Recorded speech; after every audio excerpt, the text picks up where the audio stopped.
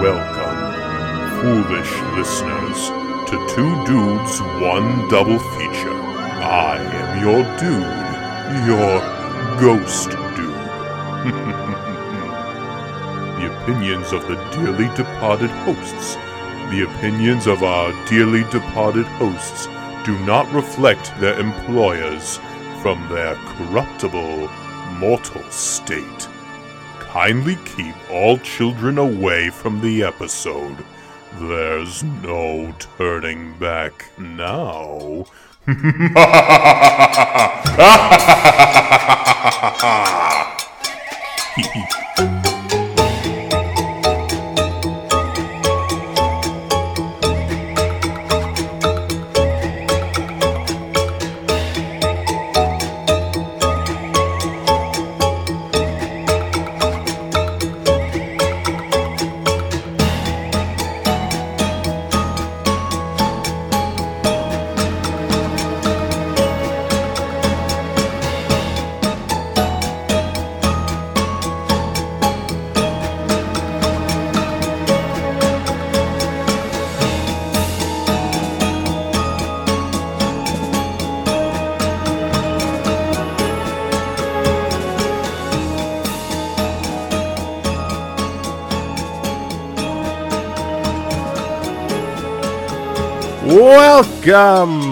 Welcome everyone to Two Dudes, One Double Feature, the show in which two dudes talk two films, and that is about it. I am Dude 1 Richard.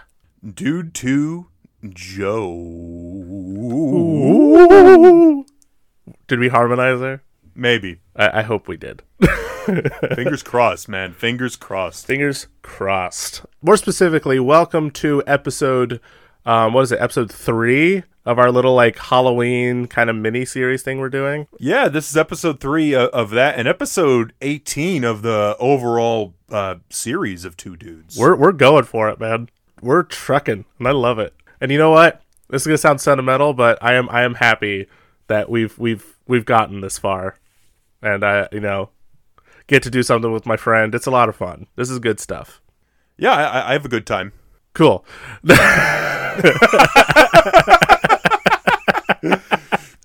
Oh man. But how are you, by the way? How's everything going? Not bad. I don't know if I mentioned this on last week's show or not, but I recently got platinum on Ghost of Tsushima before the new update came in. Yes. So because I took a hiatus from the game for a while, and I got back to playing it, had a lot of fun, been using my PlayStation a bit more actually, was just playing with my brother on Red Dead the other day online. I kept getting killed, but it was still fun. And I was also playing some Battlefront. I love playing Battlefront 2, that is just co-op, Yeah. Mostly as the good guy, so I can try to get those Luke and Leia skins. As far as other stuff I've done, I've been watching some movies. I watched the first 2 Zatoichi movies. The Blind Swordsman, it's a series of movies made in Japan. Is that 25 movie box set you were telling me about? Mm-hmm. Yeah, 25 movies. I believe the actor's name is Shintaro Katsu, and it's actually kind of funny too, because he's related to he's the brother of the actor whose name escapes me at the moment. The actor who portrayed the Lone Wolf, in the Lone Wolf and Cub movies. I have those movies. Yeah. Per influence from you, because you're a big Criterion guy, so I was like, I gotta check these out, because you showed me clips, and I was like, this looks super violent, but in a really exaggerated and fun way, so I'm like, yeah, I'm down. And the books are very much like that as well. I don't know if I've ever shown you any pages from the books. I've seen because they have I think Dark Horse put out a compendium of the whole series and a big old fat book, which I saw at Barnes and Noble or something, and it looks thick, but it looks cool. Yeah, I still haven't finished volume 1, which is a lot. I think I have volumes 1 and 2, and then this one store I used to go to called the Record Store, may it rest in peace, when they were closing down, I got two of the volumes for like 50% off. So I think I got like each one for like $7, like volumes 8 and 9. Something I'm not even gonna get to those for a very long time, but I just wanted to get them because sometimes it's just nice. Yeah, it's nice to finish it. Yeah, for sure. But I gotta get back to reading stuff. There's a bunch of books I gotta get back to reading. But how are you doing? I'm doing all right. Again, feeling pretty neutral. Not like overtly excited, not overtly upset. I'm in the middle. I'm kind of chill, which is nice. What have I been doing? So in the last episode, I was mentioning how I was struggling to find anything to watch. I totally forgot that I had watched the whole first season of His Dark Materials on HBO.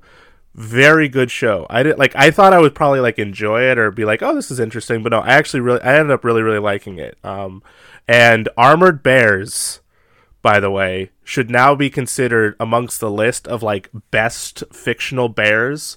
I mean, you got Paddington, you got Baloo, Winnie the Pooh, and Armored Bears. No question. They're basically an armored bear. Just to give you an explanation, an armored bear is essentially this warrior that lives in the northern area. So they're basically all polar bears. And they make their own armor, which is super precious to them, and they make it out of something called sky iron, as they call it. And they're totally badass. It's pretty dope. Armored bears, top tier bears in the history of bears. Yeah, I might just watch the show just for Armored Bears. Honestly, yeah. If that was your drive, I'd totally understand because it's great. It's totally worth it. I remember I'm watching it and I kept saying, Joey, you have to see these Armored Bears. They're freaking cool. And the clips you showed me, it does look pretty neat. It is. I ended up like I said, I ended up liking the show a lot more than I thought I would. What else? I've been watching a few Hammer horror movies because it's that time of the year, and I have these box sets that I bought a while ago that I just haven't gotten around to watching some of the movies in them. So I decided to just say screw it and sit down and watch them. So I watched Curse of the Werewolf. It's got some of the staples that you would expect in a Hammer horror. It's got set design and a little bit of gore here and there, but nothing happens for the first 50 minutes. It's all set up in backstory, and then it finally gets to the werewolf story. And I'm you serious? I understand you want to build this up, but an hour and then all you have left is 30 minutes of werewolf stuff. Oof. I mean, come on. The one great thing about the movie is, at this point, is the reference it gets in American Werewolf in London. I don't know. Do you remember that part? Yeah, I do. I know what you're talking about. So I've been watching a few of those. I also watched especially, and I think you'd be interested in this. I watched the Hammer version of Phantom of the Opera. Yes. Yes. That was interesting. It had a lot of those typical elements that you find in Hammer. And the set design for the Phantom's lair was really, really cool. I think the one thing it felt very tame comparing to other Phantom, compared to other Hammer horror films. There's not a lot of violence or gore or anything. It doesn't even have a whole lot of sex appeal, which is something a lot of people kind of associate with Hammer. But some of the design stuff were cool. I'd definitely be curious to see what you thought of that one, honestly. So whenever you get a chance, you should watch it. I know whatchamacallit, Scream Factory has a Blu-ray of that I've been meaning to pick up. Probably the next time I pick up anything through them, I'm gonna. There's so many there's so many old Universal and Hammer things that they sell. They have these Universal horror sets that I have two of the volumes of, and they're really nice sets. But it's just I don't feel like spending $60 a pop, all the time on 4 movie sets or whatever. But but you were mentioning American Werewolf in London, which reminded me. I also watched John Landis's Schlock. Yes, I remember you were telling me about this. How was that one? Well, okay, so this was a Blu-ray from Arrow, and this was John Landis's like directorial debut, and he also stars as the titular role of I think the Schlockthropus. It's typically just referred to as Schlock. I think it has like a species name. You know, he's like a missing link type, and basically he's been killing people and taking bananas. But one thing with this movie, it's very much a John Landis movie. Like if you've seen like Blues Brothers or American Werewolf, you're like, oh my gosh, this is definitely made by the same guy. Just like before those movies, because there's a scene, you know, there's scenes in the beginning. There's like a almost like horrific like scene where they sort of pan over the carnage that was caused by Schlock because he killed a bunch of people. But then there's a scene where it parodies 2001: A Space Odyssey, where you know the scene where the ape finds like a bone, Yeah. and he starts smashing up things, and you hear that the swelling music that 2001 is so famous for. They do the same thing, but Schlock uses that bone to smash through a window. They use the same music too. Smashes the bone through a glass window to get bananas. Freaking gorgeous. Honestly. do they do the close-ups and everything too, like the bone spinning and everything? Yes, they do, dude. Oh my gosh. I'm not saying you should buy the Blu-ray, but like I'm saying I think it's on the Arrow streaming service, but like if you ever get a chance, definitely just check it out. It's not even that long, and it's just so it's schlock. The title says it all about this movie. It's just schlock. Like it's got like the weird. It's just schlock, but you know, good time. I'm definitely glad I picked it up from Arrow. They've been becoming my new favorite like boutique label. Between the Gamera set, their American Werewolf Blu-ray is excellent. And I really, of course, you know how much I love the Flash Gordon disc that they put out. Mm-hmm. So there's definitely some Arrow one because I crave that Crimson Peak set they did, which I mean I can only find it like a Region B copy. Like they had it at like a local like video like trade-in store, and it was $85. Jeez. Oh. Yeah. So I'm like, listen, as much as I want this, I can't even watch it because I don't have the proper player. But at the same time, I'm not spending $85. So that's not happening. But speaking of Crimson Peak, though, I was also watching the new Haunting of Bly Manor season on Netflix. Oh, yeah. Which I really liked. I don't know if I like it as much as Haunting of Hill House, which it's kind of like a follow up to that season or to that show. Mm-hmm. It's got a lot of the same people. Mike Flanagan, who's one of my all time favorite horror filmmakers right now, directed and created the whole series. But he mostly worked on the episodes in the first season, whereas the second season he did like the first episode and then like kind of had a bunch of other people come on. So I don't know if that's what it was. But I did like it. This season's based on the book Turn of the Screw, which was adapted into a bunch of things, including most famously The Innocents, which is in the Criterion Collection.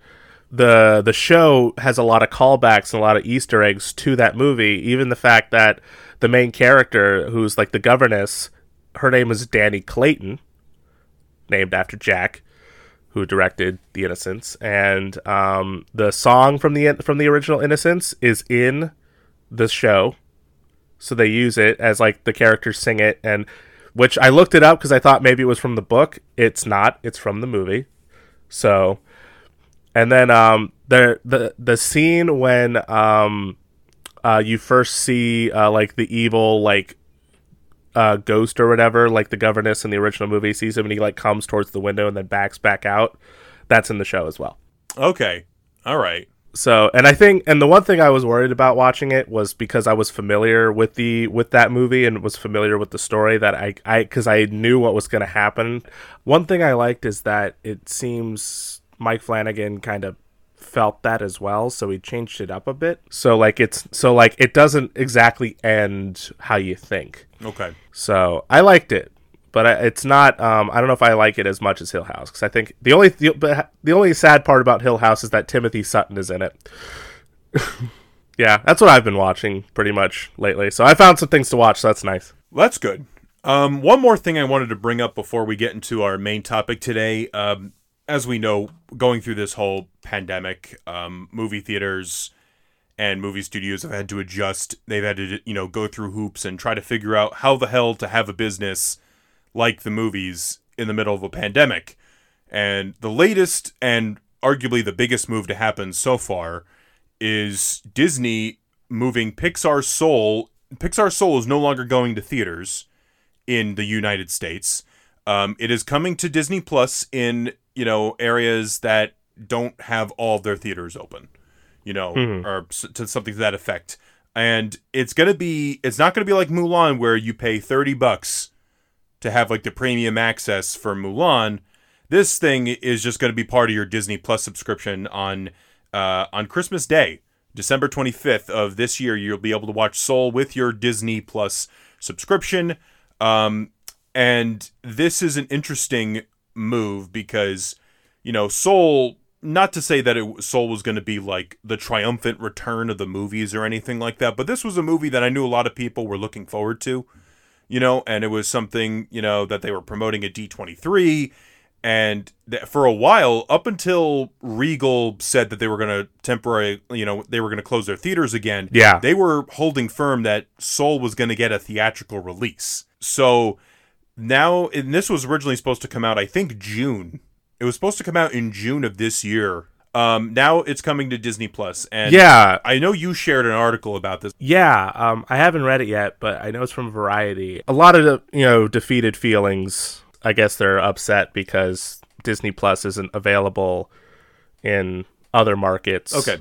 The way it is here, I guess maybe is the thing. Again, I have not read the article, so I don't know the whole story. Well, that's the thing with a lot of these, like some of these streaming services. I don't think people often realize this, but with Mandalorian, for example, I know a good mutual friend of ours. I think he didn't have Disney Plus at the time we did. Because we got Disney Plus November 12th of last year. Some places didn't get it till earlier this year, honestly. So that meant people having to avoid spoilers and things like that. And that part's annoying, but ultimately this is just the latest domino to fall as far as this is a major release. It's a Pixar movie. Any Pixar feature-length movie is a major release. It's like what? It's $150 million budget, something like that. Probably at least bare minimum $150 million. I wouldn't be surprised if it was higher.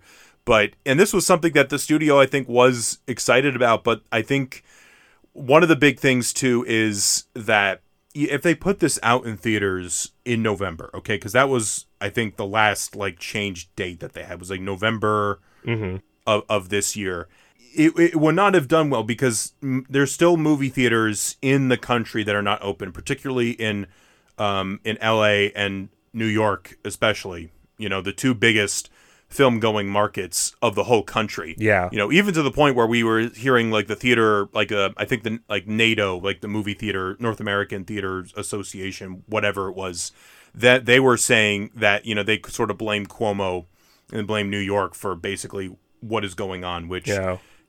I have thoughts on that, but it's just like, look, everyone's just trying to figure out the best approach to the way things are, and I mean that's the whole basis for why Soul's even going on Disney Plus, because they're just trying, because like Mulan, $200 million movie, $30 price tag on a $6.99 streaming service, like there was hopes that would work out, and it made like 60 something $1 million just from that. Something, it's like if that, yeah, whatever it was, because I know there was an initial estimate beforehand, and then that estimate was, they interpreted the data wrong apparently. Yeah. So it made a lot less than that number. Disney wished it made that much, let's just put it like that.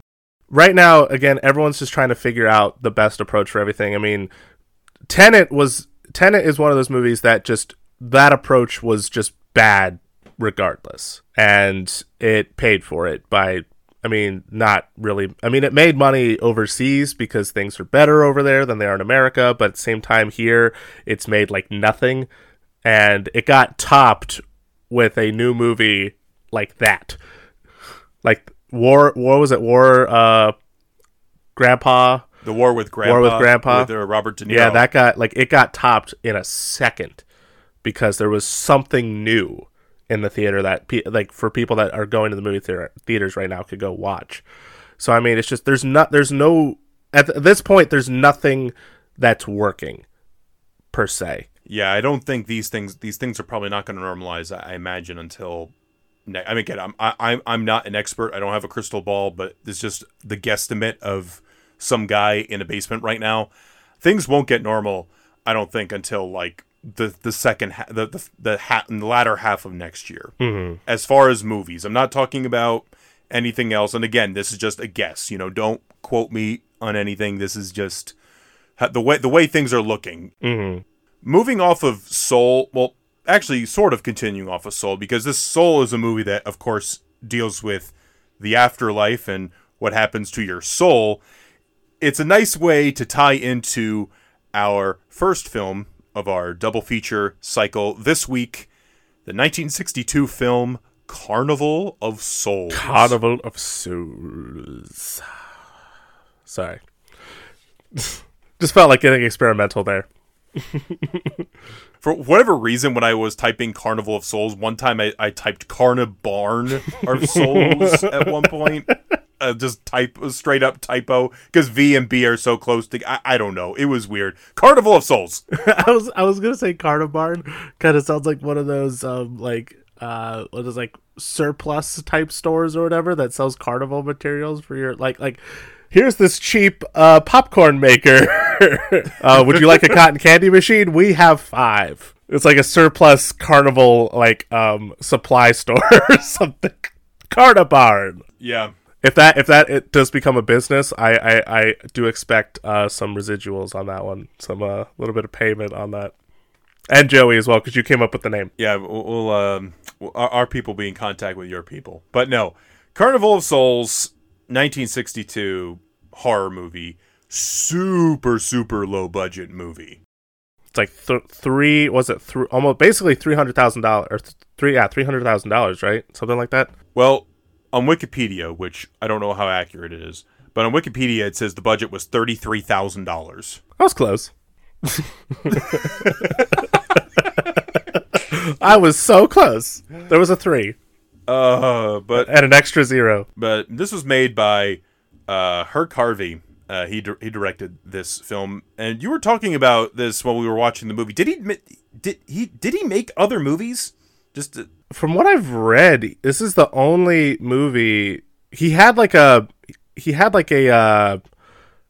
production company, I think, that he worked on. But as far as him as a director, I think this is the only movie he's directed. Interesting.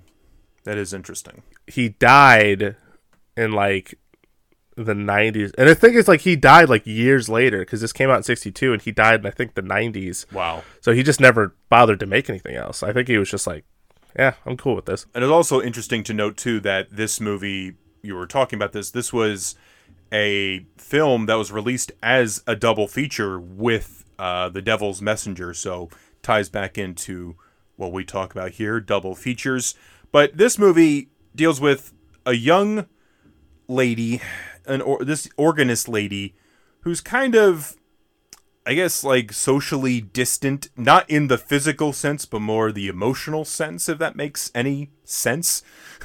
She's what you could say. She's socially awkward, a little bit shy, kind of paranoid about things. Yeah, she just has no interest in being with other people, and as far as a larger community setting. Yeah, and a lot of it, because she does have a bit of a traumatic past, because she was in a really bad car accident with a bunch of her friends who were being irresponsible and drag racing. Kids, do not drag race. Do not speed.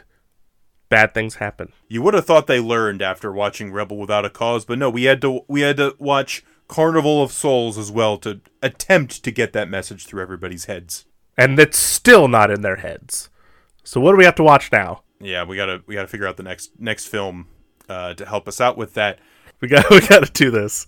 So this was shot in black and white, and of course, I think part of that is a necessity thing, because black and white, when you're shooting on film, black and white it's a cheaper way of doing things, especially when you talk about color back in the day. You would have had to have multiple strips of film, and it would have been wild. It would have been very wildly expensive to do that. But it was interesting because we were talking about this with this movie, how it's interesting to watch a movie like compared to something like a movie made today, and they might choose to be stylistically like that. Whereas this movie might not have had a choice because of the budgetary concerns. I remember we were kind of briefly going over that. I mean, it kind of tied in a little bit to the whole, because like, we talk about how movies are like a time capsule.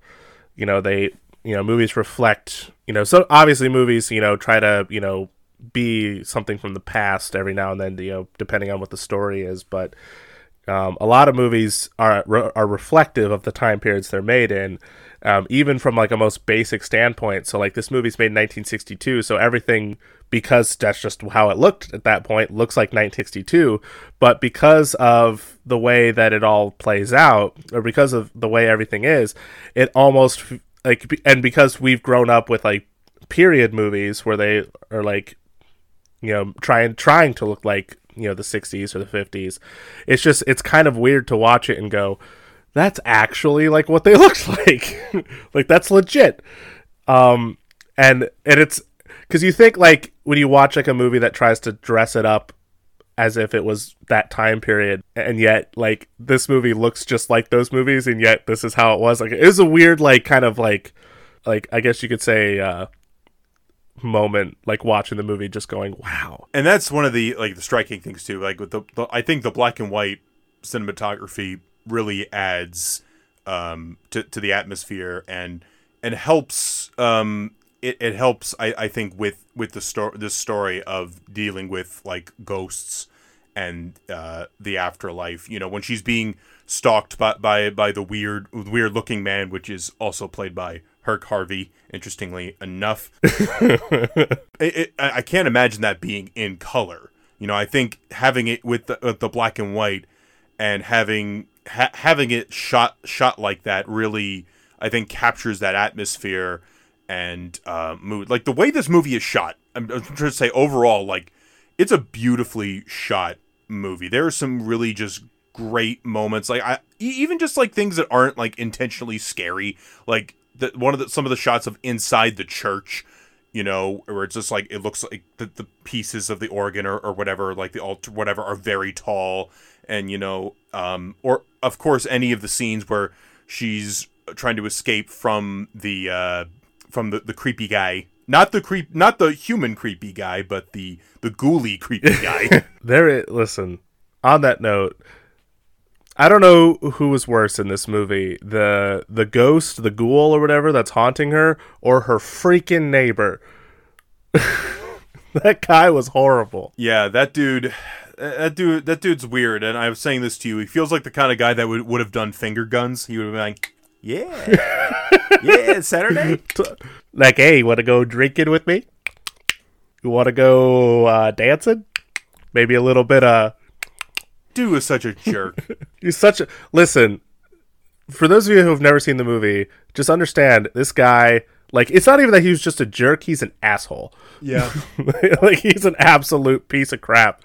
Like, first he, like, creeps on her when she's, like, especially, like, the first time he sees her, like, she happens to open the door with her towel on, and she, like, backs away when she notices that it's not her landlord or whatever, and he creeps his way through the crack of the front door just to get a better look. And he's like clearly staring at her, and it's just so uncomfortable. And then like anytime he feels like he's getting called out for being a creep, he has to be like, you got the wrong impression of me, babe. That's not me, babe.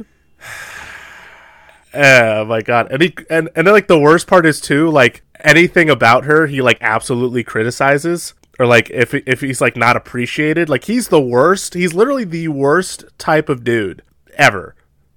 And it's like every time he shows up and his stupid, like creepy smile, I just want to punch him in the face. Yeah, for sure. Piece of crap. Just going back to like the environments and the way this movie is shot. Like I'm thinking about like the pavilion that she is drawn to throughout the movie, and it's such a perfect setting because it's like this abandoned place and has like this almost like you said, it fits in with the Carnival of Souls, of course. But it's almost like garish to look at. It's almost like really like out of place with the rest of the environment. You know, just something is just fishy going on in there. And I love the shots where they're driving past it and you just kind of see it in the distance. It's super like you said, yeah, it's super out of place. Like just the way that the whole pavilion is even designed, and that it just like it clearly sticks out as something that is just this really weird building. And then when she gets there and she's like exploring it, it's like it's been abandoned for years almost, you know. Like they did a great job in like kind of dressing, because wasn't the pavilion like it's not like something they built, because obviously they didn't have any money. Like it's just something that was there to begin with. Yeah, I imagine it was just there and they were like, oh, we could use this. And that's like, that goes into like, you know, just low budget filmmaking. Just, you know, take what you have and just make the best of it, really. And they really, this is one of those cases where they really do make the best of it. It's like, it's a very beautifully shot movie. I think the atmosphere is quite effective. Even just like the mundane scenes that you think, like one of the scenes, like when she's in the doctor's office, you know what scene I'm talking about, and the chair's turned around and it feels like he comes out, she's like, ah! And she's just like comes at the camera, just ah! But the way, like you were talking about, like the way the movie's shot, like I'm watching this and I think because we're watching the Criterion Blu-ray of this, which is like Spine number 63. And the crazy thing about it is that, you know, we talk about how, like, you know, earlier we were talking about how it feels like those movies that make themselves look like they're from the 60s. Part of that is because, first off, the movie's shot in a kind of like cool, somewhat modern way that a lot of movies feel like they're shot today, whereas like a lot of movies during that time used a lot of sets, very few exterior shots, kind of like they were shot like sitcoms in a way, with like just that kind of one like direction kind of situation, not the band. And also the restoration job on the Blu-ray is probably one of the best that I've seen. Like I remember the first time we watched it, and my initial reaction was, this was made like 3 years ago. Don't lie to me. This wasn't 62. This was made like at the very least 2015. That's how good it looked. Yeah. It's man, and the funny thing is, though, I would also say too that my exposure to this movie was through the Blu-ray, so I don't know what this looked like, the state of this was before. I'm sure that because it was like a cult title and maybe for a long time was probably neglected because it was one piece of a double feature or whatever, that they might not have had like the best prints to work with for a while or whatever. And as we said, this was Spine number 63 for the Criterion Collection, which, if you don't know, Criterion's gone through over 1,000. They just reached 1,000 last year. They reached 1,000 last year with the Godzilla set. But it really does look, the restoration job is beautiful and just really highlights the beauty of the photography of that movie. I think about the scenes where you see like the ghoul like in the water too. I think about those shots. I think about like the shots where like all the ghouls are dancing in that pavilion. Like they're just so properly haunting, or anybody like going towards the camera.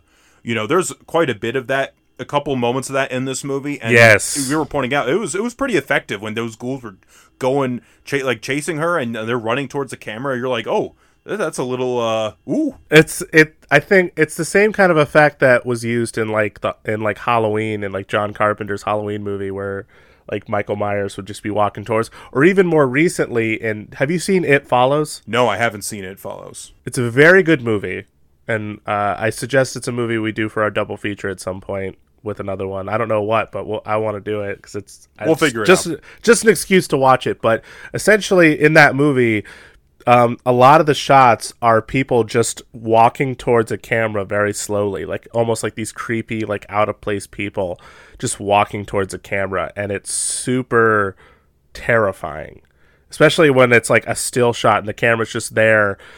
Like you want the camera to back out so that like the person doesn't get any closer, but the camera's just sitting there and the person's coming closer and there's nothing you can do and you can't move away. And it's so effective because it just puts you in that like kind of, oh my God, something's coming, like, it puts you in that mindset when you watch it, especially like you were saying, at least, and especially in Carnival of Souls, when you're talking about like, there's one scene specifically when Herc Harvey, as the like ghoul character, is like walking toward. He's walking, kind of quick in pace, but he comes towards the camera, and you're like, dude, back up. Yeah, it's one of those things where it's like, we don't need 3D. That's good enough. Could you imagine if they made this movie in 3D? Like, I would poop. I would poop my pants. Oh, I would just leave the theater. I would be too scared to move and be like, like, bye-bye. Like, Joey, where are you going? So, no, but we've been talking a lot about the photography. The score in this movie, done by Gene Moore, is very good. Mm-hmm. The organ, with the organ, which fits in because our character, she plays the organ, at the church. Yeah. And it's not like intense organ music either. Like, it's very like quiet, haunting organ music. Let's see. So, back in its initial release, it wasn't, the critics didn't really pay attention to this one. Mm-hmm. And it's a classic case of, initially, yeah, most people were like, whatever, they didn't pay attention. And then later on, specifically back in 1989, when they started like screening this in the Halloween season in like art house theaters and things like that, it started to gain like a cult following. And even to the point where, I know I pointed this out to you, but this has a riff tracks. And it had like a one of those like Fathom events things, like Carnival of Souls riff tracks. Like you could see it at a theater. I remember like going to the movies and seeing that playing on the TVs, by like the concession stand, and like I was like, oh my God, Carnival of Souls! Like I thought they were just playing Carnival of Souls, and it said riff tracks. So I was like, oh, I just wanted to watch the movie. Not that I got riff tracks. I just wanted to watch the movie. When did it come to the Criterion Collection? Because it's Spine 63, so like it was one of the super early editions in 2000. Okay, because I remember when the first time I watched it, because you were sharing it with me, because as I've mentioned on the show before, you're much more into the Criterion Collection and like kind of steeped in that than I am, and you were talking to me about this movie. Because I think you bought this and Cat People and then another movie like at the same time or something, like as a pre-order. And this was one of the movies that I had seen during the big Criterion sale that I was like, I remember Joey telling me about this, and he was telling me that it was kind of a horror movie, and that's like my entryway in any one of those kind of like restoration type companies or like anything like that, where like I want to see what kind of like the boutique labels. Yeah, I want to see what kind of like scary movies they have. So with Criterion, that's like the first thing I tried to do was find like all the different horror movies. So that was one of them that I picked up, and we watched it together. And my initial reaction, outside of just being reminded of like Tim Burton, which is just an in general thing for me, as we know on the show. I was really impressed by the restoration of it, and I actually ended up really liking this movie. Like I was like, I really dig it. Yeah, I think it's definitely good, like nice, like spooky Halloween viewing. If you're just looking for something like that's really just packed with like the atmosphere and something that's just quick. I like that this thing is like less than 80 minutes long. Yeah, it's short. It's super short. There's also apparently there's also like an 84-minute director's cut too. Does that come on the Blu-ray? I don't know.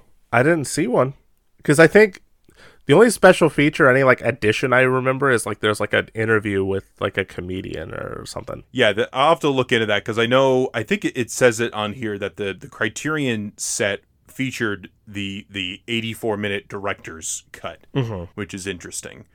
I don't know what you would add to it, but I'd be very curious to look into that. Oh, for sure.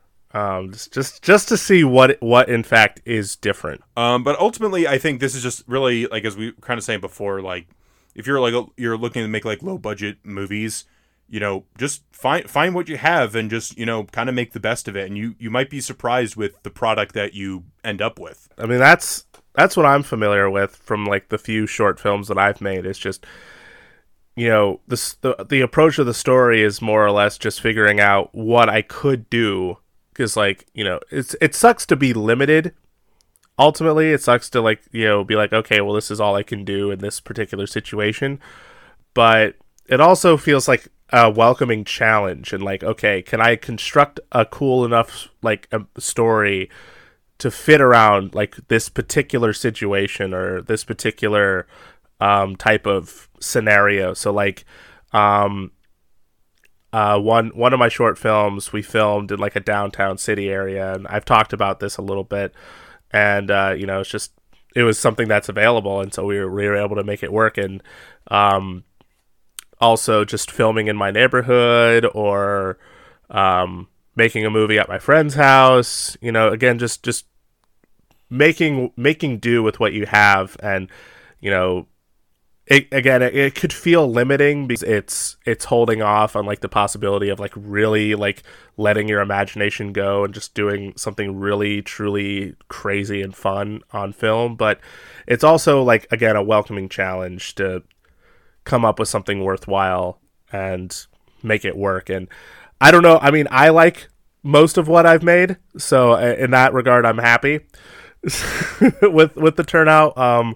So I definitely relate to that, though I did not have $33,000. I had $0. I've never had a budget outside of like a $10 purchase of corn syrup and red dye. Oh my gosh. And like a snack for myself, because $10 is a lot of money. Oh man.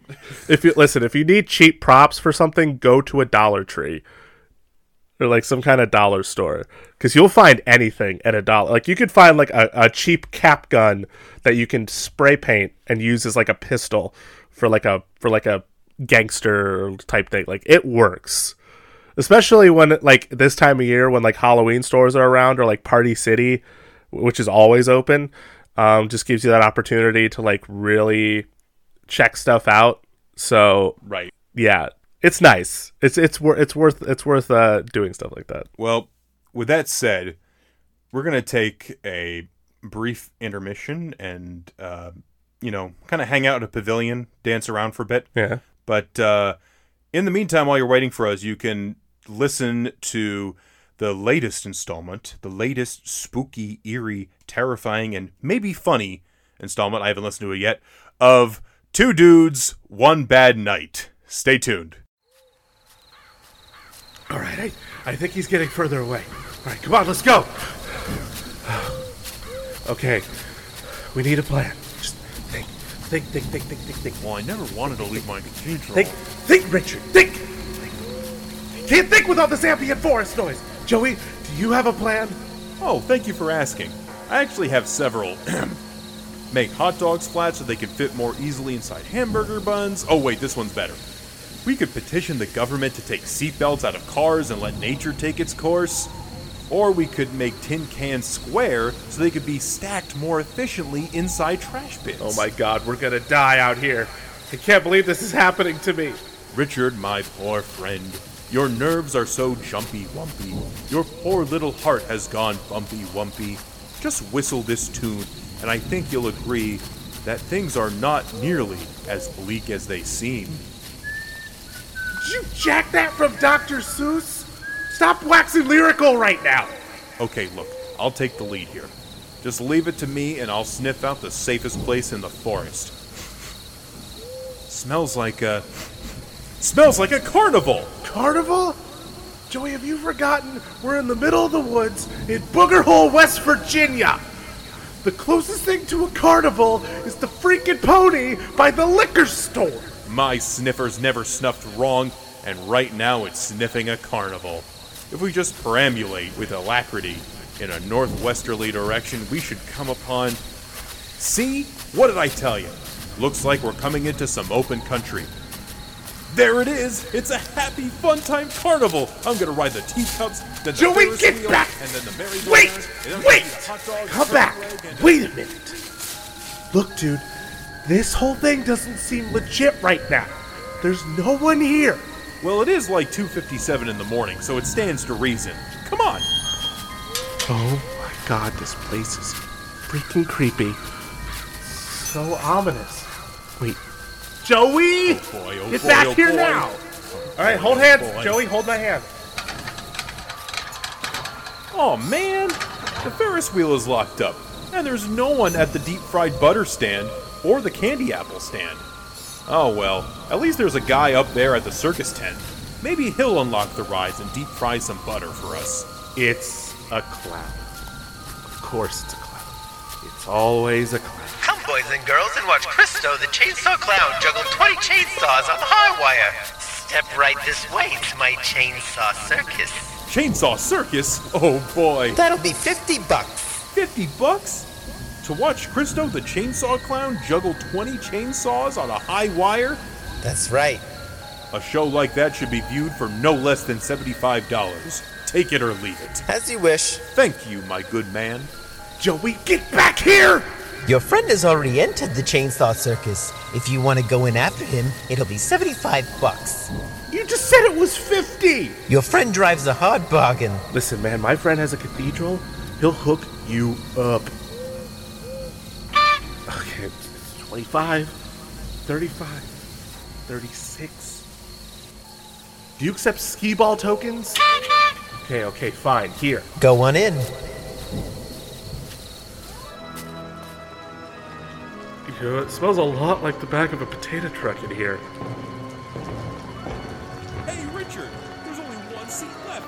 It's got your name on it. Like, literally, your name is carved into the seat. There sure are a lot of people in here for a 3 a.m. chainsaw clown show. Oh, excuse me, ma'am. Sorry, sir. Oh my god, I kicked this guy's leg off! Sit down. Shush, Christo is getting peeved. This guy's dead! Everyone in here is dead! They're all dead! They're not dead. They're captivated by Christo, the chainsaw clown. Ladies and gentlemen, prepare to be amazed, for Christo, the chainsaw juggling clown, will risk his life tonight on the high wire for your entertainment. Oh my god. Look at me when I'm talking. For years, this death-defying act has scared away even the most experienced chainsaw clowns. All but Christo have tried and failed to recreate this performance. These are the bodies of the cops that Bieber killed! God, this whole room is full of Bieber's bodies! Oh, wow. Now I know why they call him the hardest working man in show business. Listen, if the officers' bodies are here already, then Bieber got here first. Bieber and the clown are totally in cahoots!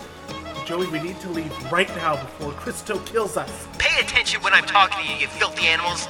You think this is a joke? Is this funny? Tonight, you lucky few in this audience shall witness me juggling 20 chainsaws on the high wire. Joey, I think I'm hearing things. Boom! Gosh, I'm a ghost. you're an amazing ghost, Spectre Allison. Oh, hey guys. Look at her when she's spooking I you. can't believe this is happening! Okay, rookie. Notice how I skipped all the theatrics and went straight to the spook. Oh yeah. Most ghosts will make the mistake of trying to set the victim up for a scare by moving a chair or breaking a mirror, blah, blah, blah. I get the best results with a straightforward approach. Skip the chair, go straight for the scare. Got it. Thanks, Spectre Allison. No problemo, rookie. I'm going to be the best ghost I can be, Spectre Allison. Joey, that's it. We're done. I believe it. I'll need a volunteer from the audience. Here we have a volunteer. Step forward into the light. No, you freaky painted piece of crap. You ain't coming near me. For my first trick, the iron doors will block the exits. Ah! Help! Oh no! Oh boy, oh boy, oh boy. Observe as Christo easily you overpowers stay away his from me. assistant No, and straps no. him to the Oh. operating table. Help! Behold, Christo sterilizing his magnificent chainsaw so as not to cause infection. Good thinking, Christo. Disgusting! You're doing great, Richard. Watch in amazement as Christo the Chainsaw Clown severs the leg from the body. Wow, so realistic. Attaboy, Richard. Whoa, yikes. Hey, kid. Yes, officer? My gun is still in my holster. You better kill the clown and save your friend. Kill Christo? Oh, okay. Cool beans. Now you need to get to the hospital before Potato Boy kicks the bucket. Dead right, Spectre Allison. Another good one, rookie. Okay, listen. Our patrol car is parked behind the Ferris wheel. The keys are in the ignition. Hurry! Save Potato Boy! Hey, Richard, I know where the patrol car is. Unstrap me now! Let me at him! Wow, I never knew you were so good at hopping. Okay, clown. Listen up. We know you're in cahoots with Beaver. What are you guys planning? He told me not to kill you. He told me to keep you entertained until he was ready for you. But no one escaped Christo and his chainsaw. He's coming. Joey, give me the gun right now. Give it to me. Die, clown! Whoa, dude, just calm down and have some deep-fried butter. I'm gonna give you a little bit of deep-fried revenge! Richard, my poor friend, your nerves are so jumpy-wumpy. Your poor little... Oh! Beaver's coming. Get my leg. Let's get the heck out of here. Once I get this stump fixed, I am gonna find Beaver and I am gonna chop his face off. I'm chainsawing my way out of this. The car's over here now. Get in! Shouldn't the bipedal human specimen be the one operating the vehicle? Joey, look at me. Look at me. I'm the driver now. I'm gonna kill Justin Bieber. Man, I didn't even get to ride the teacups. I'm gonna kill him.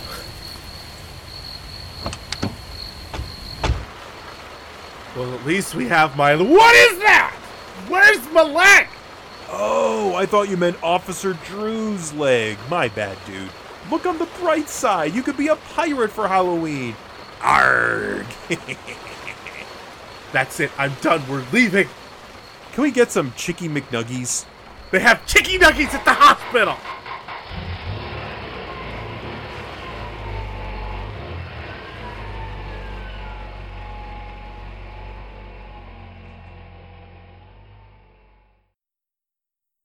And we're back. I saw your mouth. I looked over and I saw you do it. That's always amusing to me now. I'm sorry. It's just fun. Oh. But we're back now. We're back. Back in the New York groove. Dun, dun, dun, dun. We're back. Good. Nice. Thank you. Anyways, welcome back to Two Dudes, One Double Feature. Again, how fun is that little radio drama? We will, at some point, we are planning to piece all of them together and release it as one continuous, like, radio drama. So I don't know where we're going to put it, but stay tuned for that. Yeah, we'll keep you guys posted on that. Definitely very excited about it. Definitely shout out to John and everybody who's been working on these for the last while. Fantastic work. Now, we talked about Carnival Souls, in which, kind of deals with the afterlife and kind of the, I guess you could say the beginnings of the afterlife, I guess you could say. With Beetlejuice, our next double feature from 1988, it deals with afterlife in a very different way. So let's get into it. Yeah, so Carnival of Souls, I would say, is more of a straight up horror movie. Yeah. And it deals with the spookiness and how creepy and terrifying it is, dealing with the concept of ghosts and the afterlife. Whereas Beetlejuice is much more about the mundane, but also at the same time the absurdity of the undead. Like, you have scenes where our two main characters, played by Gina Davis and Alec Baldwin, are recently deceased, and to deal with their problems, they have to go to a an afterlife like DMV.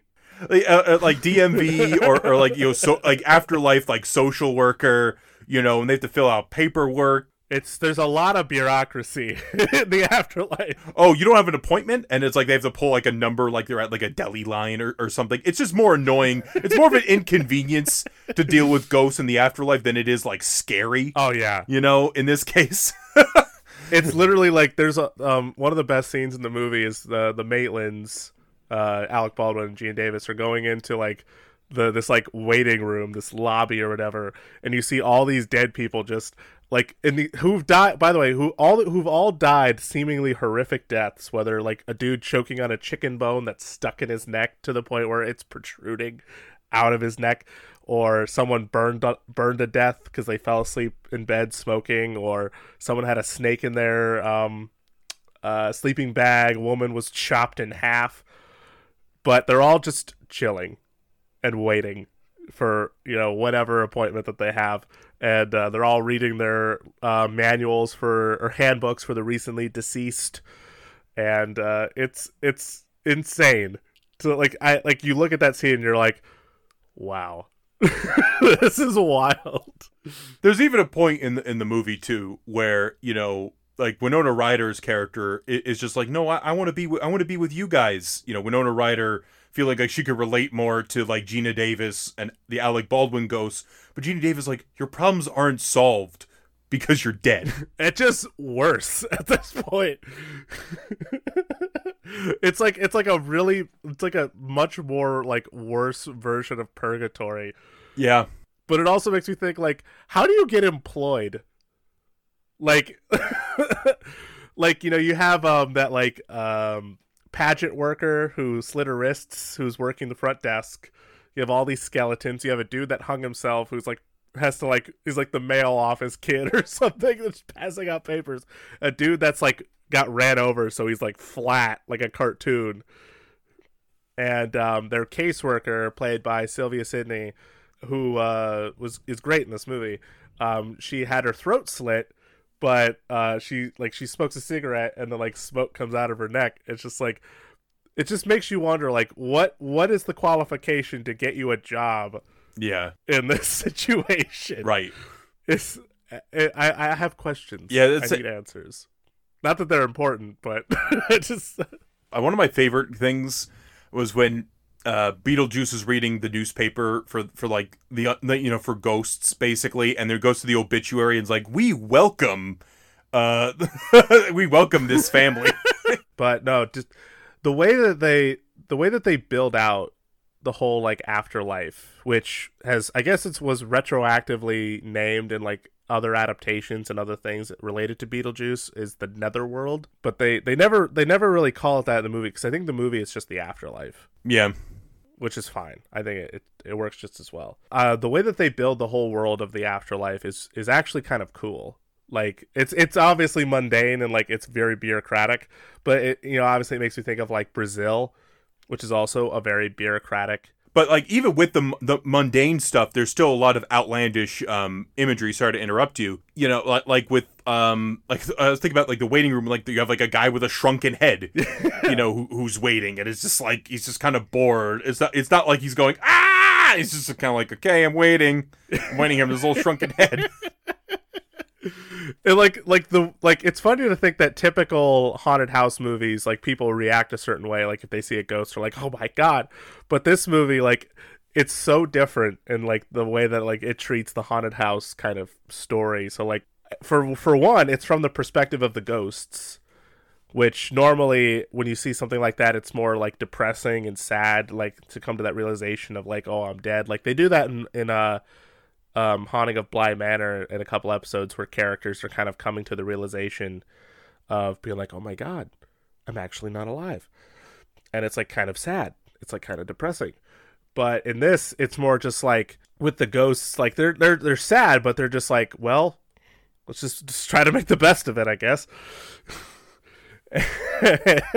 and then like the people that interact with the ghosts that come into the house are not scared at all. Yeah. And they're just like, in fact, when they come to the point where they actually they actually start to believe and find out that their house is in fact haunted.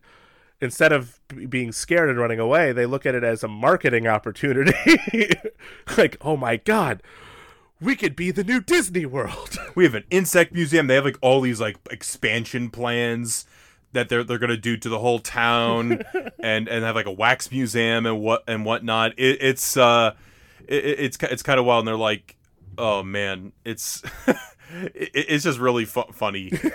It almost retroactively feels like an unintentional commentary on what Disney does with Tim Burton to begin with. You know, it's like at first they're like, dude, you're too creepy, get out, you're fired, we don't want you here. And then years later he becomes successful, like, hey, remember that Nightmare Before Christmas thing? What was it? Is that what it's called? It's not that I was looking at it or anything, you know. It's just sitting on a shelf, just collecting dust, you know. Do you think maybe you want to make that? We could do that. And he's like, I can't direct it, I'm busy. Like, oh no, that's fine. It's fine. We'll just, you know, it's fine. Just slap your name on it. That's all we want. That's all we want is the name. I just imagine Michael Eisner in the 90s just like going like that. Like, we just want it. We just need the name. We just want the name. Give me the name now. You were pointing this out to me too with Tim Burton, that this wasn't like the concept of Beetlejuice. This wasn't like his like one of his stories. No, he hasn't made a lot of original movies, admittedly. Like, he's made a lot of adaptations or remakes or reimaginations or whatever. But he's made a few original movies like Frankenweenie or Edward Scissorhands.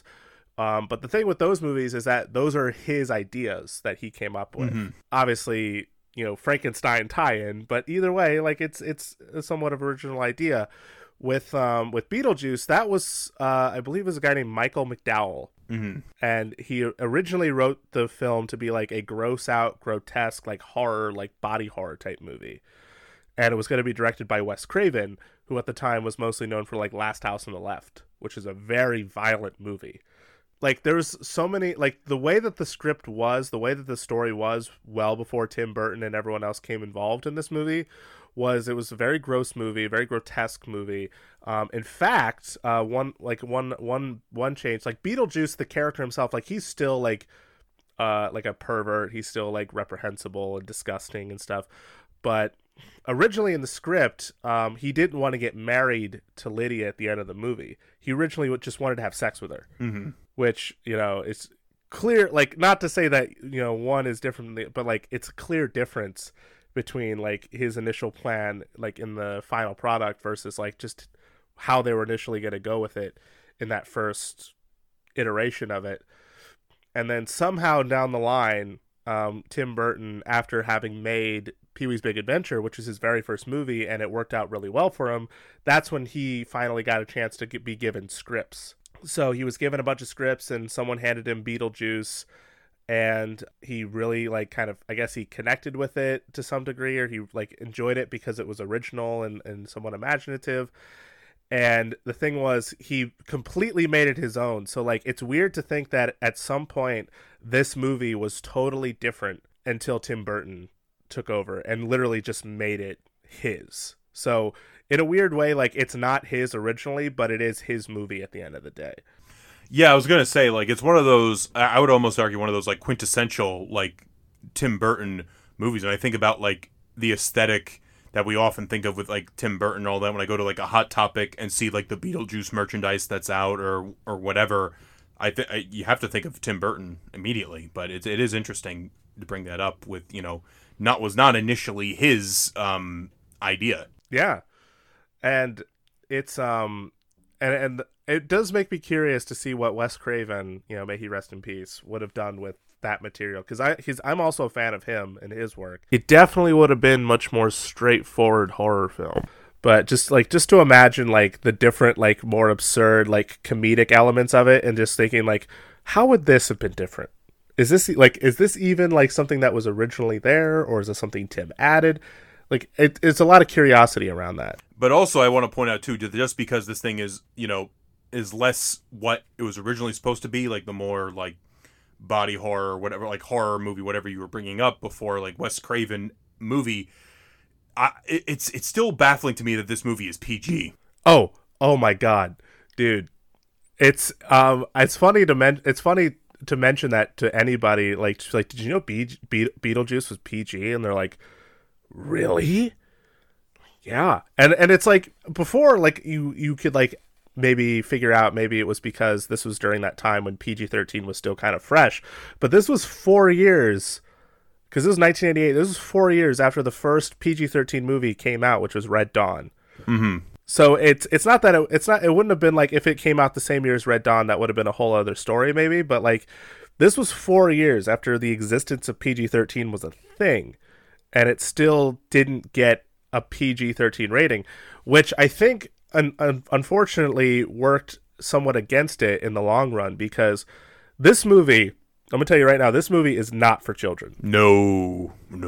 It's not for children, and yet it is heavily marketed towards children, even to this day, in some degree. Yeah, I mean, I think about the cartoon, Yeah. the animated series, you know, for Beetlejuice. That was like my first exposure to it as a child. And like, looking back on that now, like, people talk about, like, with Star Wars, how it's like kind of weird. You have like a space Nazi, like Darth Vader, walking around the parks. And it's just like, I almost argue it's even weirder with Beetlejuice, like this, like, Yes. crazy, like you think about all the, like, the wacky, like, not just, I don't say wacky, but like perverted things that he does and says in the movie. And you're just like, what? But like, no, yeah, like the weird perverted things that he does in the movie, and then just to see where that plays out, you know, in like the marketing and like the way, like, when people remember Beetlejuice, they remember him fondly, which is so weird to me. Yeah. Like not that, like he is an entertaining character, there's no question about that, and Michael Keaton being a huge reason for it. But the thing is, he's disgusting. Very. And the fact that he's marketed, like, a character like that is marketed to children with action figures, merchandise, like today, as like a nostalgia thing, you know, in certain regards is a bit different. But the way he was back in the day, and like I said, even to some degree, even today, the fact that, you know, there is like a marketed towards children thing just is so weird. And I think a lot of that has to do with the fact that the movie is PG. Yeah. I mean, because I was thinking back to when we went to Beetle House in New York, like the Tim Burton themed bar, really, really cool place. But they had like walk around like Beetlejuice and the Corpse Bride, and I hadn't seen Beetlejuice in years. You know, at that point, I had only rewatched it earlier this year, honestly. But when Beetlejuice was approaching us and was like hanging out with us, basically, it was because I couldn't remember much outside of, okay, Michael Keaton, he says Showtime or whatever, he goes crazy, whatever, cartoon, blah blah blah. But like how he was kind of like really like perverted. You know, it was like, whereas like we just came out of like the rain, he's like, oh, you guys are so wet or something like that. Is it because of me? Yeah. Points to that performer.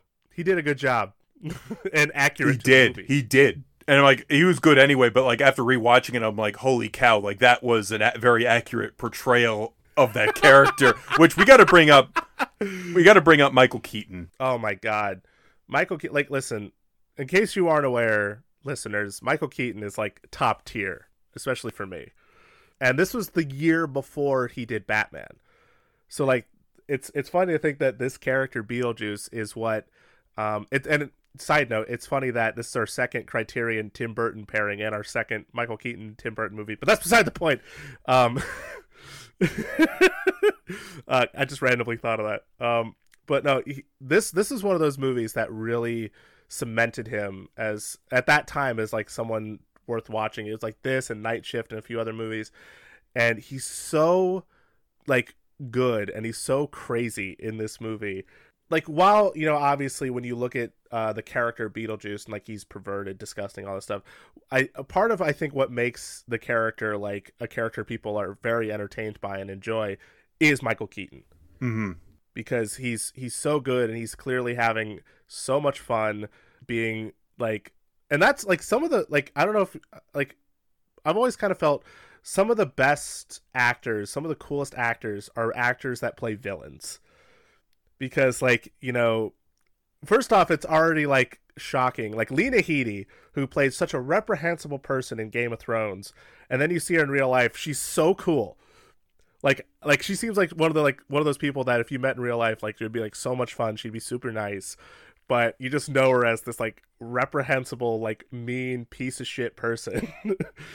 And then like same with Michael Keaton playing this character Beetlejuice, just being this, you know, incredibly entertaining but very reprehensible character. So like there's a reason this movie has, I think, a legacy, and a lot of that I think has to do with Michael Keaton's performance. No, yeah, absolutely, 110%. I just think about just like all of like the lines that he's given. Like he has so many great lines and stuff. Just like when he's trying to figure out when he's trying to get married to Winona Ryder's character, it's just like, oh man, I said to myself I would only do this once. or I always love when like he's doing the charades. Yeah. But he's like, because as you know with Beetlejuice, as the legend goes, you say his name 3 times. We've said Beetlejuice quite enough times. I'm surprised he hasn't shown up. But you say his name 3 times, he shows up, but he himself cannot say his own name. So he's like a Rumpelstiltskin type thing. So he does a charades scene with Winona Ryder, with Lydia Dietz, another iconic character made more or less because of Winona Ryder, but also I think the cartoon helped a lot as well. That's just a great scene. And also I love his resume scene when Alec Baldwin's like, what are your qualifications?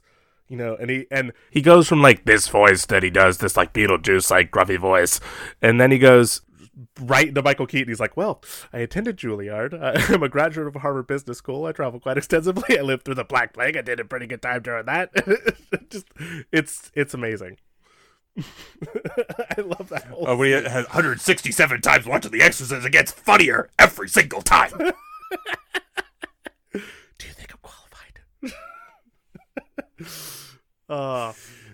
But the whole cast is actually a really good cast in this movie. I think that's like one of the big strengths in the movie outside the visual stuff. Like, of course we mentioned Michael Keaton, Winona Ryder, but I think Gina Davis and Alec Baldwin are really good. Oh yeah, in this movie as like this married couple, and you really do feel bad for their predicament, but they also like they get into like the antics. You really do feel like that they love each other. Like when they're like trying to figure out what the hell they're doing, and they look like weirdos in one scene. Like one's got like their eyeballs in their mouth, the other one's got a really long nose. They're like have like these touching moments. Like it's points to this movie where they have a scene where they look like incredibly like creepy and obscure, and yet they have a sentimental moment. It's insane. And it's still weird to me, and I mentioned this when we were watching. It's still weird to me that Alec Baldwin is in this movie. Like I don't know why. It just when I picture Alec Baldwin, you know, I picture him like more recently, or like, you know, in some of his older movies. Donald Trump, obviously, because he plays Donald Trump a lot on SNL. But when I watch Beetlejuice, because like whenever I think of Beetlejuice, I think of Gina Davis, I think of Catherine O'Hara, I think of Michael Keaton, I think of Winona Ryder. Alec Baldwin who's one of the biggest actors. I do not initially think of him at all. And then every time I see him, he looks so different because his hair's lighter, like because he normally has like kind of darker hair. His hair's lighter. He's much, you know, not to sound mean, but he's much thinner. He's obviously a lot younger. And it's just so weird to see that because you're like, that's Alec Baldwin? What? Yeah, and there's like certain lines that he says where you could hear the Alec Baldwinisms, but it was like at first you're like, okay, wow, that's Alec Baldwin. Wow. And it's there you are. What's up, man? I didn't know you were in this movie. So Danny Elfman did the music for this, right? Yeah. The fun fact about Danny Elfman, like Danny Elfman had never done like a track or like a score for a movie, because he was mostly known for Oingo Boingo, which was his band, you know, and Weird Science, you know, that whole thing. And it's a catchy song. But it wasn't until like Tim did Pee-wee's Big Adventure that I think that was like his first kind of like real experience with doing score for a movie. And like the score, the music for Pee-wee's Big Adventure, I think is pretty iconic to some degree in some sections. But I think same with Tim. I think Danny Elfman really got to let loose with this one for the score, and the music is iconic.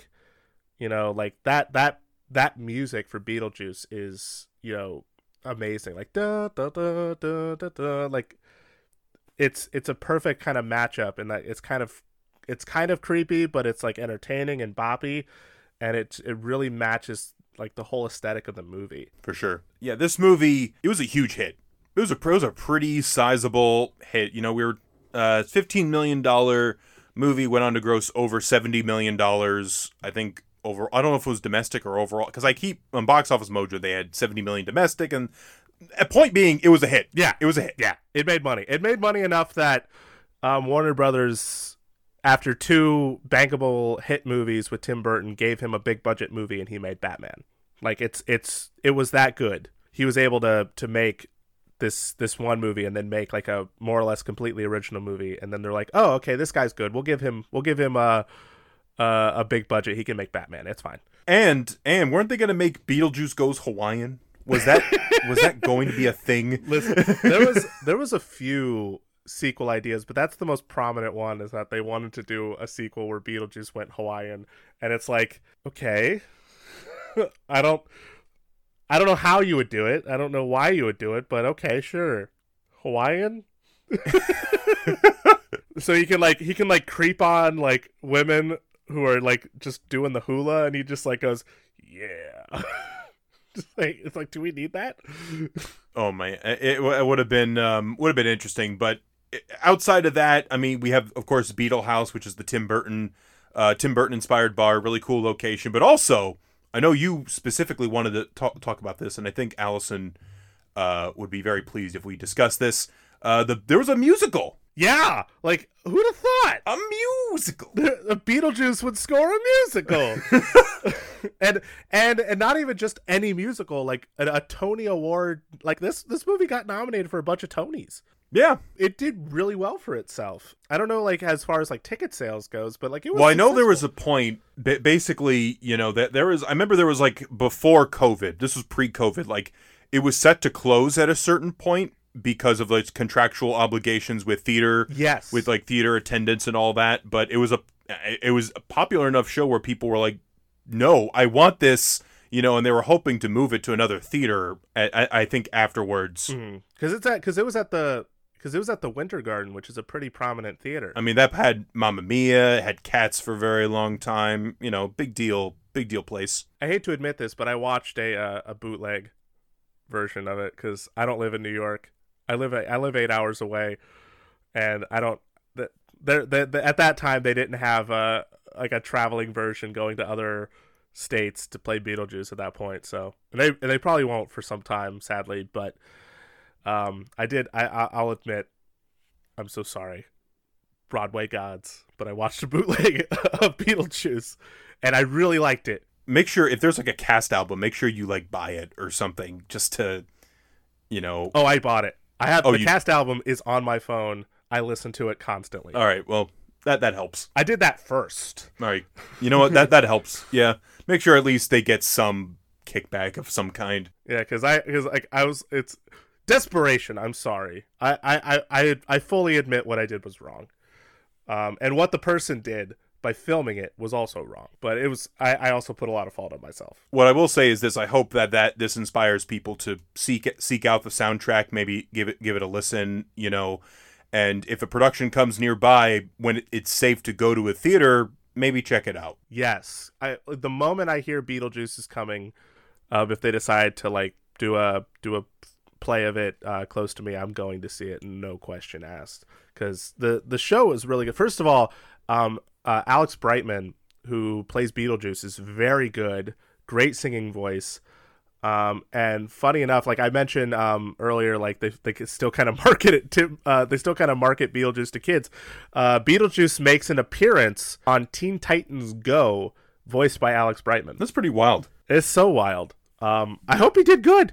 Because I'll check out a few clips if they're online, sure, or like maybe I'll watch the episode if it's on HBO Max or something. But The music itself is really good. The music was the part I was a bit worried about, because the music is so iconic in the original movie that I was worried how they were gonna do the songs and everything in the musical. But the songs are really, really good. You know, and like the way that they actually expand on the film, because nothing against the movie, but as far as plot is concerned, like it's more or less like a thinly layered plot, which it's admittedly is typical for a lot of Tim Burton movies, but there's not like heavy like plot details. There's like little things, like they mention the fact that it's just the Maitlands, they don't have kids or anything.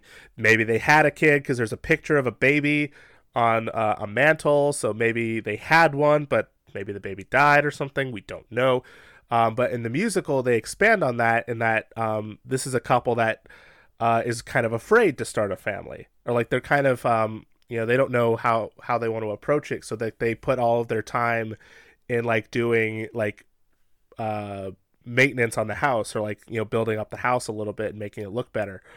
But then of course they die, unfortunately. And then they also expand Beetlejuice's character. Like they still kind of keep him kind of like a pervert, but he's nowhere near as like reprehensible as Michael Keaton was. Right. And but the way that they expand on it is actually pretty cool. Even expanding on the backstory of Lydia's mom, because Delia is her stepmom. As I don't know if it's ever fully mentioned in the movie, but she is Lydia's stepmom. And so they kind of expand on that a little bit in the Broadway show. So the way that they expand the movie and add story and different plots, they actually make, fun fact, spoiler alert, Juno, the caseworker, Beetlejuice's mom. That's interesting. Which, yeah, it's kind of an interesting like kind of plot twist to that. But the musical was entertaining, and I really like the music, and like I said, I have it on my phone, so I listen to it periodically. Right. But it's crazy that this movie has that kind of a legacy, that it became a musical. I don't know. I mean, granted, they've been adapting a lot of movies into musicals lately, haven't they? Or some kind of like stage shows on Broadway. Yeah, and I think a lot of that is just because it's expensive to create a stage production of something. And it's, you could have something like, original and vibrant and all that. But sometimes, like, listen, people want to see SpongeBob on Broadway.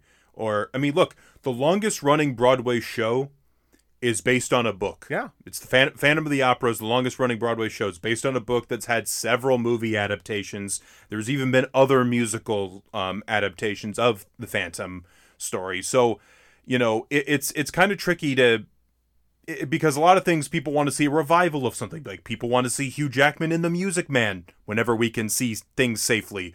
Or people want to be able to see, Anastasia or King Kong. King Kong didn't succeed, but they want to do it because people know what King Kong is, Yeah. I mean, that's just today's day and age. Like, we see revivals of, like we were talking about with the Blade Runner Mad Max episode. It's just people are very nostalgic for things, and others like are very much banking on that. And there's so many like revivals of things on TV, in the theaters, and various other places, and of course now on Broadway. Mm-hmm. So it to some degree it makes sense that Beetlejuice would get a musical, but at the same time it's also like, Beetlejuice, the musical? Yeah, I'm down. Let's go. Let's do it. Also, again, shout out to what are the names? Alex Brightman and Sophie Ann Caruso, who play Beetlejuice and Lydia in the Broadway show. They're by far some of the best like performances as far as like stage stuff that I've seen. I really, really liked them. Especially there's a song in the show called Dead Mom, which is kind of like a ballad, like a rock kind of ballad kind of thing. It's really cool. With both of these movies, I think, the afterlife can be a touchy subject for people. Let's face it, especially during a time of pandemic. It makes you think a lot about your mortality and things like that. And what these two movies present, and also I would assume Soul, I haven't seen Soul, but they all present the afterlife in really just in different ways, different tones. Like we talked about how this movie, Beetlejuice in particular, deals with it in a very like weird, mundane, like absurdity, bureaucracy kind of way, like almost like Brazil in certain situations. And then you have something like Carnival of Souls, which is more of a genuinely spooky, creepy atmosphere. But they could also be all ways to sort of cope with what we feel about the afterlife and all these things. It gives filmmakers and people like an outlet to because ultimately, like, you know, everyone has their own viewpoints, beliefs, and just general views on the possibility of an afterlife to begin with.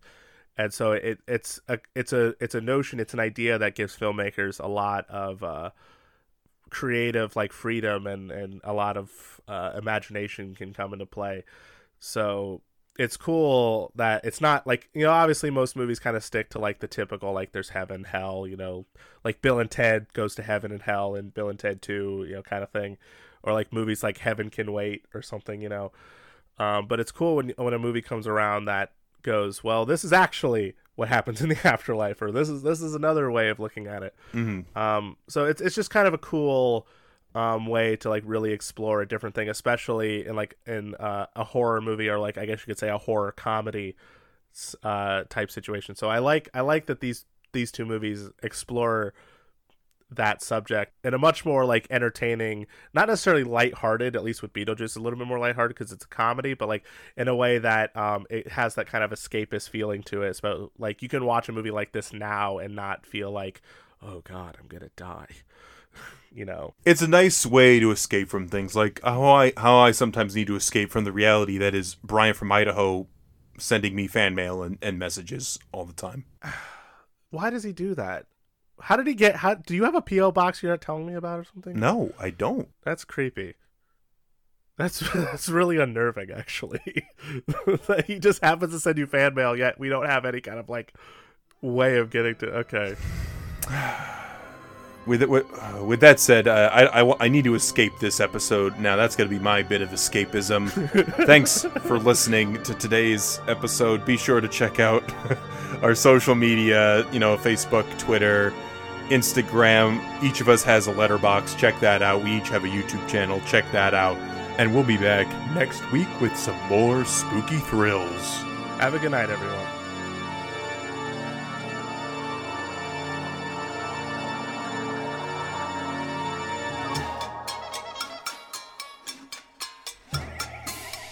Thank you! Thank you! Woo! That was a really good show, and I hope you enjoyed it, you little ghouls. You little goblins, you little sons of bitches. I hope you had a good time. Don't forget to follow the dudes on Instagram, Facebook, and Twitter. Or even the Netherworld Network. Trust me on this. Get yourself an Afterlife VPN. Hook yourself up. Best porn ever. Trust me on that. Also, thank you to John and Kenny Armstrong for this week's magical music.